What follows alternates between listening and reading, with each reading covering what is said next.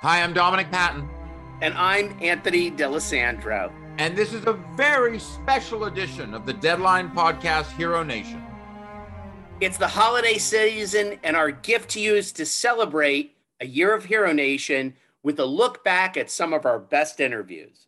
Well, he calls it our best interviews. I call it our greatest hits. And look, there's going to be a lot more Hero Nation in 2022. This year is already ending on a high with the uber $600 million success of Spider-Man No Way Home. And there's going to be a lot more to talk about next year with Batman, Doctor Strange in the Multiverse, and Madness, Morbius, Thor, Love and Thunder, Black Adam, Black Panther, Wakanda Forever, and more. And of course, we have seen this weekend the opening of Matrix Resurrections. So with that, we're going to kick off with our very first guest on our very first show, the amazing executive producer and showrunner of The Walking Dead, and going forward in more of the Deadverse on AMC, the wonderful Angela Kang. Even on a staff with any story point that like maybe fans find polarizing, and a lot of times it's not even like cleanly polarized. Like it may feel like in on Twitter or whatever, that all the fans are leaning one way, but then it's like you do like audience research or whatever, and it'll be more split than it appears. But in the writer's room, it's a lot of really smart people who are arguing all day with each other. Like, it's kind of what that boils down to. So for like every single point where maybe sounds like Deadline. I mean, you know what I mean? It's like for people who are like working on like this side of like writing things or like where there's pitching and whatever, there's always like fights going like, well, I don't like this because of this. The fans are going to think that. Who cares what the fans think? No, that does matter. Like, but does that make sense for this character? No. Yes, maybe. What if we do it like this? Like, that's all day, like what the writers do. And so there's never been like anything where really like we've gone afterwards like, oh, well, fuck that. That didn't go well. So we should just totally change what we're doing. Like, we're on a schedule where by the time things are airing, we're already like deep into the next story. So a lot of times like we might kind of course correct ourselves because like maybe like as we see footage come in, we go like, oh, maybe like we're seeing something different in this than we intended or hoped for. So, it really feels like organically the story wants to go that way. So there are times that we turn a story, but it's rarely in response to like audience reaction, because in some ways the schedule doesn't even allow for that. Like, it's a different sort of a beast.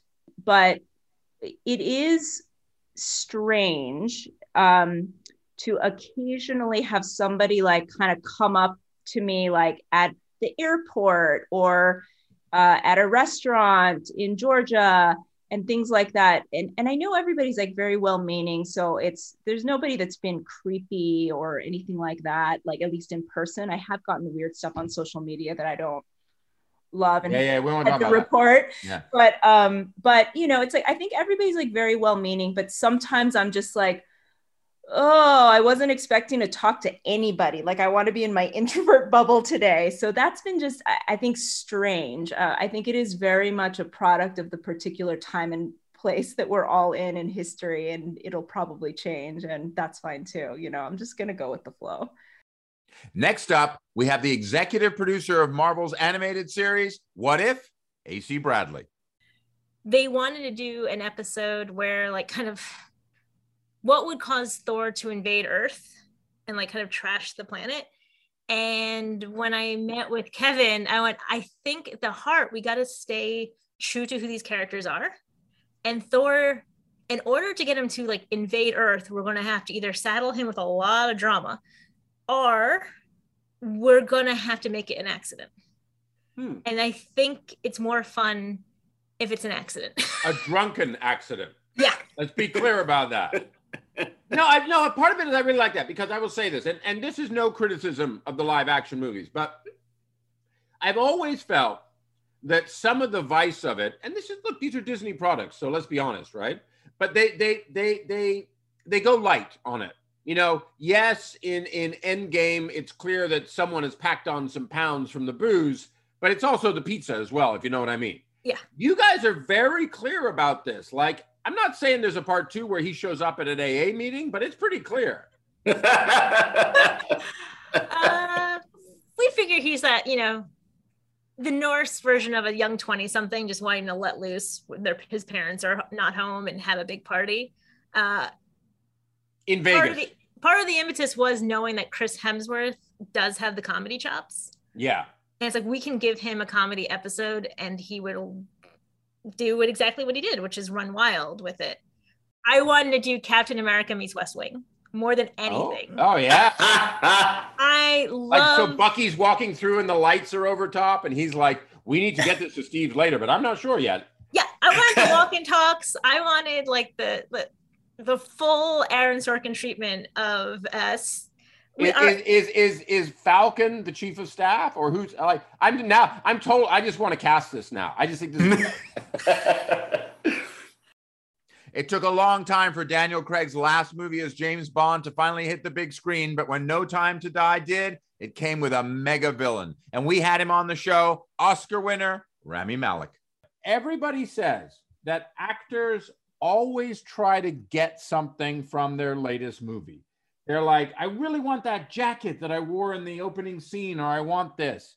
So what is there, if anything, that you were able to snag from No Time to Die? It's so funny because, Daniel says this, not me, but it always makes me laugh, is that everyone thinks we're just a bunch of kleptomaniacs. Like, we just want to pilfer. No, I've never really kept much from set, to be honest. And it's only now that I'm getting a little bit older that I want to have these nostalgic moments. But I don't know where to put this stuff.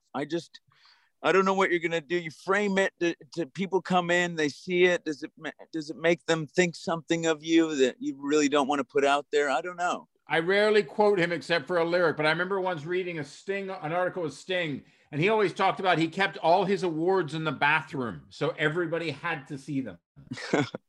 But I heard that you kept the teeth from Bohemian Rhapsody. I kept the teeth, and then I had a pair of them cast in gold. Because I thought, like, what's something Freddie would do? What's the most ostentatious thing I could do? Yeah, it's very Freddie. Very Freddie. Andy Serkis took over the Venom franchise, and takeover he did. He sent the movie to $500 million at the global box office. Here's a look back at our conversation with him. When I think back to the first movie, I think universally the moment that people liked in that first movie was when Eddie Brock climbed into a lobster tank in a restaurant and, yes. and cooled himself down and then ate a lobster. Now, in that moment, in that very moment, you have so many things going on. You have the truly believable parasite that's making him hot and sweaty and going through an episode that makes him want to get into that. It's a kind of sort of Buster Keaton-esque kind of slapstick moment. And then, but it's underpinned emotionally because of, he's in a restaurant with Anne, the person that he loves. It's played by Michelle Williams. Played by Michelle Williams, of course.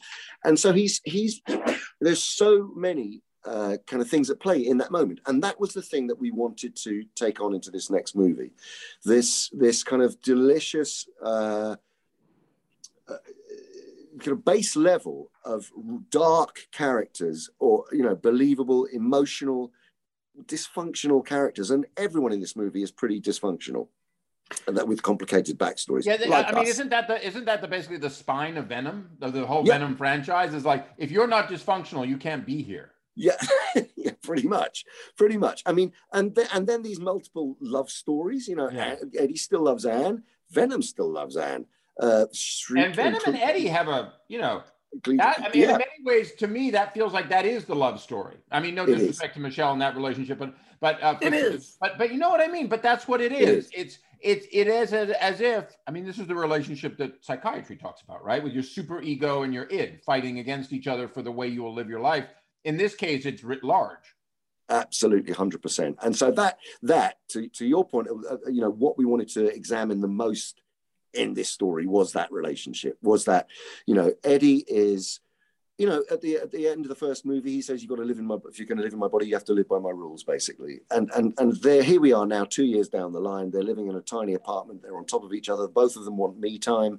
Neither of them are getting it. It's a push and pull. They can't live with each other, can't live without.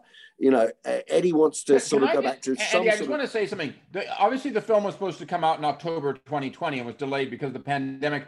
that element of it to me felt like clearly written beforehand, very much in sync with the COVID lockdown world many of us have had to live in.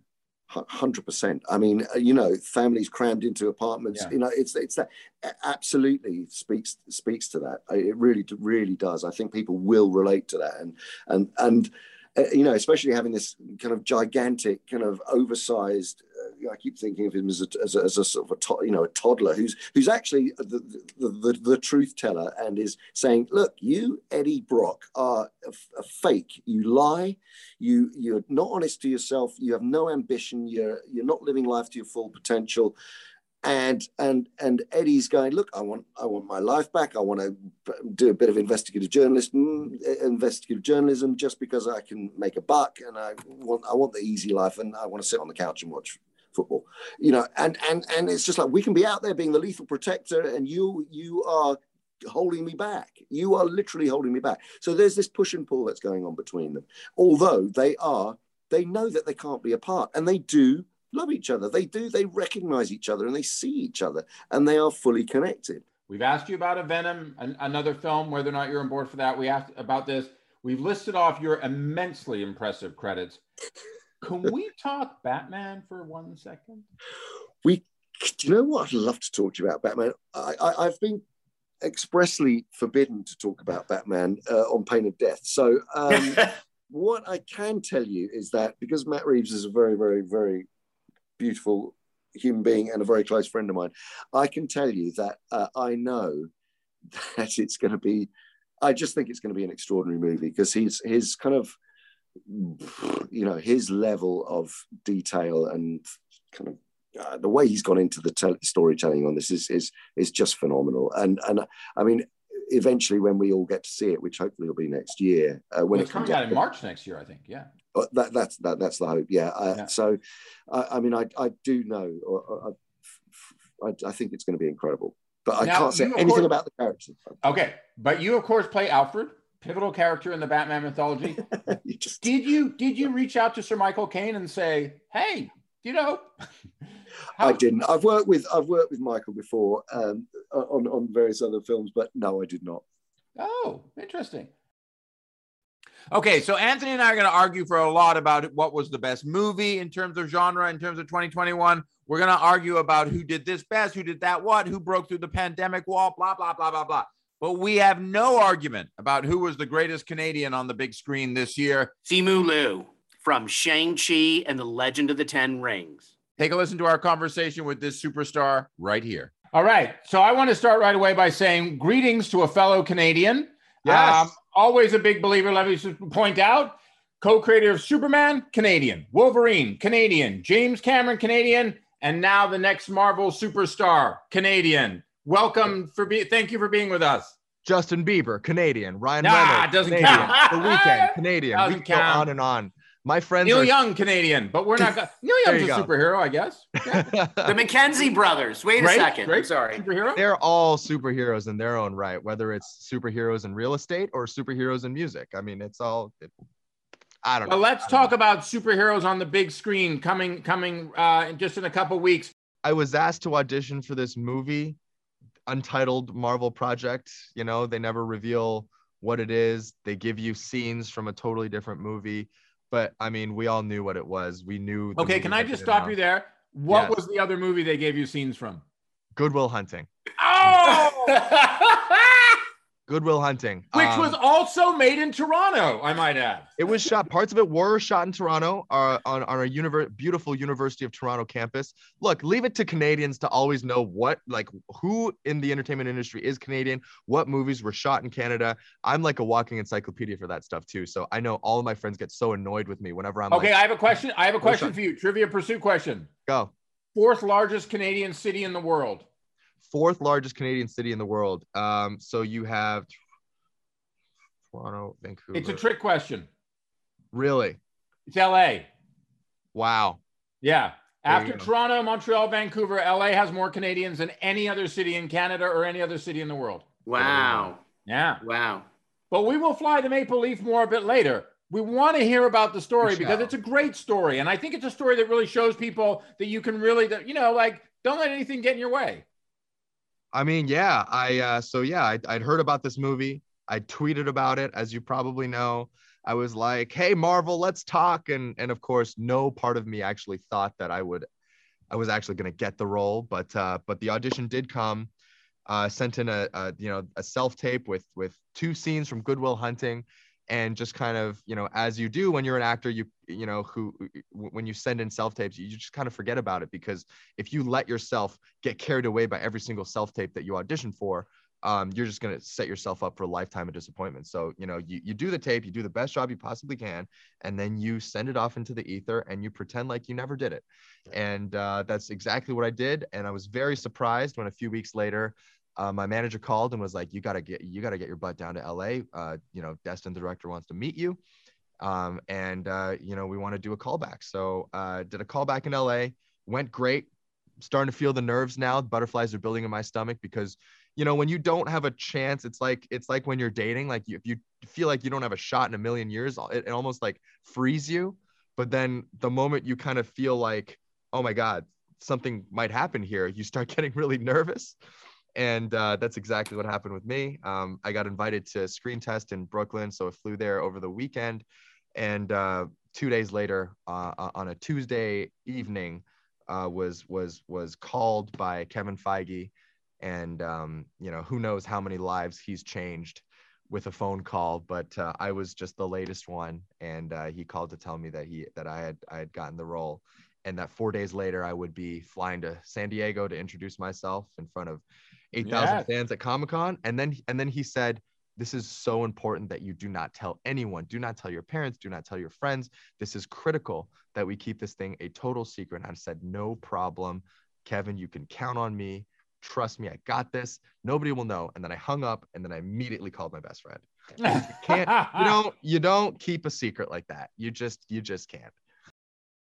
Here's a look back at our talk with Colman Domingo, who does double duty on Fear the Walking Dead and during the late summer with Universal and MGM's Candyman. Colman Domingo, a man whose resume is just slightly more prestigious than his home. And if you don't know what I'm talking about, you need to go and look this up on Google. Look, Colman Domingo, Architectural Digest. And that is all we will say for our ad for Architectural Digest today. Exactly. That's our only plug for them. Yeah, that's our only plug for that in your home. But you know what I mean? So I wanted to get a sense from you as how do you think that works? I always wonder, do you think the message gets across, or the conversation even? I think it does. And I think what I've been watching every so often, I will go on Twitter and to see how people are reacting to the film, just a little bit, because I think Twitter is also like going into the garbage can, and you never know what you're going to get, and some things may offend you, it may be stinky, but I go in there once in a while, and I did in the past couple of days just to see how people were responding. And it's funny, overall, people were like, "Oh, this is great. I love how we can talk about these things and unpack this in this genre." And then there's every so often 1 or 2 comments of people saying, "Well, why do you have to promote an agenda in some way?" I'm like, everything's promoting an agenda in some way. Everything. Mm-hmm. That film is an act of, civil disobedience in some way. I think it is. And but it's funny when people think that like people are trying to shove an agenda. Like, no, we're just trying to talk about things that matter to us and things and serve it up in an entertainment, that's what film is. That's what television is. Like when we were talking about Fear the Walking Dead a second ago, where Fear the Walking Dead is basically just a family story. And it's just like, how do you come together when there's a common enemy? They're always about larger themes. And hopefully, whether people want to just get a little entertainment, that's fine. If something seeps into the back of their mind and makes them think a little differently, that's the goal. I have a question. Had you seen the original or what? At that time, I had not. Like I wasn't a horror fan, which is odd to be on a show like that. Man, you're in Fear the Walking Dead. I know, dude. I stumbled into what 99% of the horror fans in the world look at. I tell you that I stumbled into that show too. I feel like my whole career is like stumbling into things like, what is this? But then seeing how I can be useful in some way. So I wasn't a horror fan, but then once I was cast, I immediately watched it. Actually watched it in Wardrobe, because it was very hard to get. It's very hard to get a copy of Candyman. Yeah. You know that? Yeah. So I watched it on a DVD. Is it not available on streamers? No. No, at least I think it might have been a Polygram film. It's like Yes. it was. I remember, or a Gramercy film, and it was just. yeah. Yeah. It's kind of. You can get it on Betamax or something like that. Exactly. You know? So basically, I watched it on a DVD in my wardrobe fitting. I sat on a couch and watched it because that was the only way I can get it. Okay, can And we I ask was- you wardrobe fitting for what project? For Candyman, actually. Oh, you were watching Yeah. in real time. Exactly. So by the time I was cast and I went to my first wardrobe fitting, I was like, I need a copy of this, and it was really hard to get. So I finally watched, and I thought it was really cool. I just felt like it's really beautifully shot, and all the themes in it, just awesome. So thank you, as we always say every week, to listening to this episode of the Deadline Podcast, Hero Nation, this extra special Greatest Hits one. Thank you for listening to us all this year. Make sure I hit you up on this every time, but I mean it. Subscribe to us on Apple Podcasts or Spotify, or our producer David will kill us so you never miss an episode and we get to stay alive. And you can find all of our breaking news coverage of TV, film, business, and everything affecting our industry at deadline.com. Hope you have a happy Christmas, a great new year. And Anthony and I both want to say a special thank you to our executive producer, Tom, and to our other executive producer, David. Thank you guys for making us Thank you. sound like we know what we're talking about.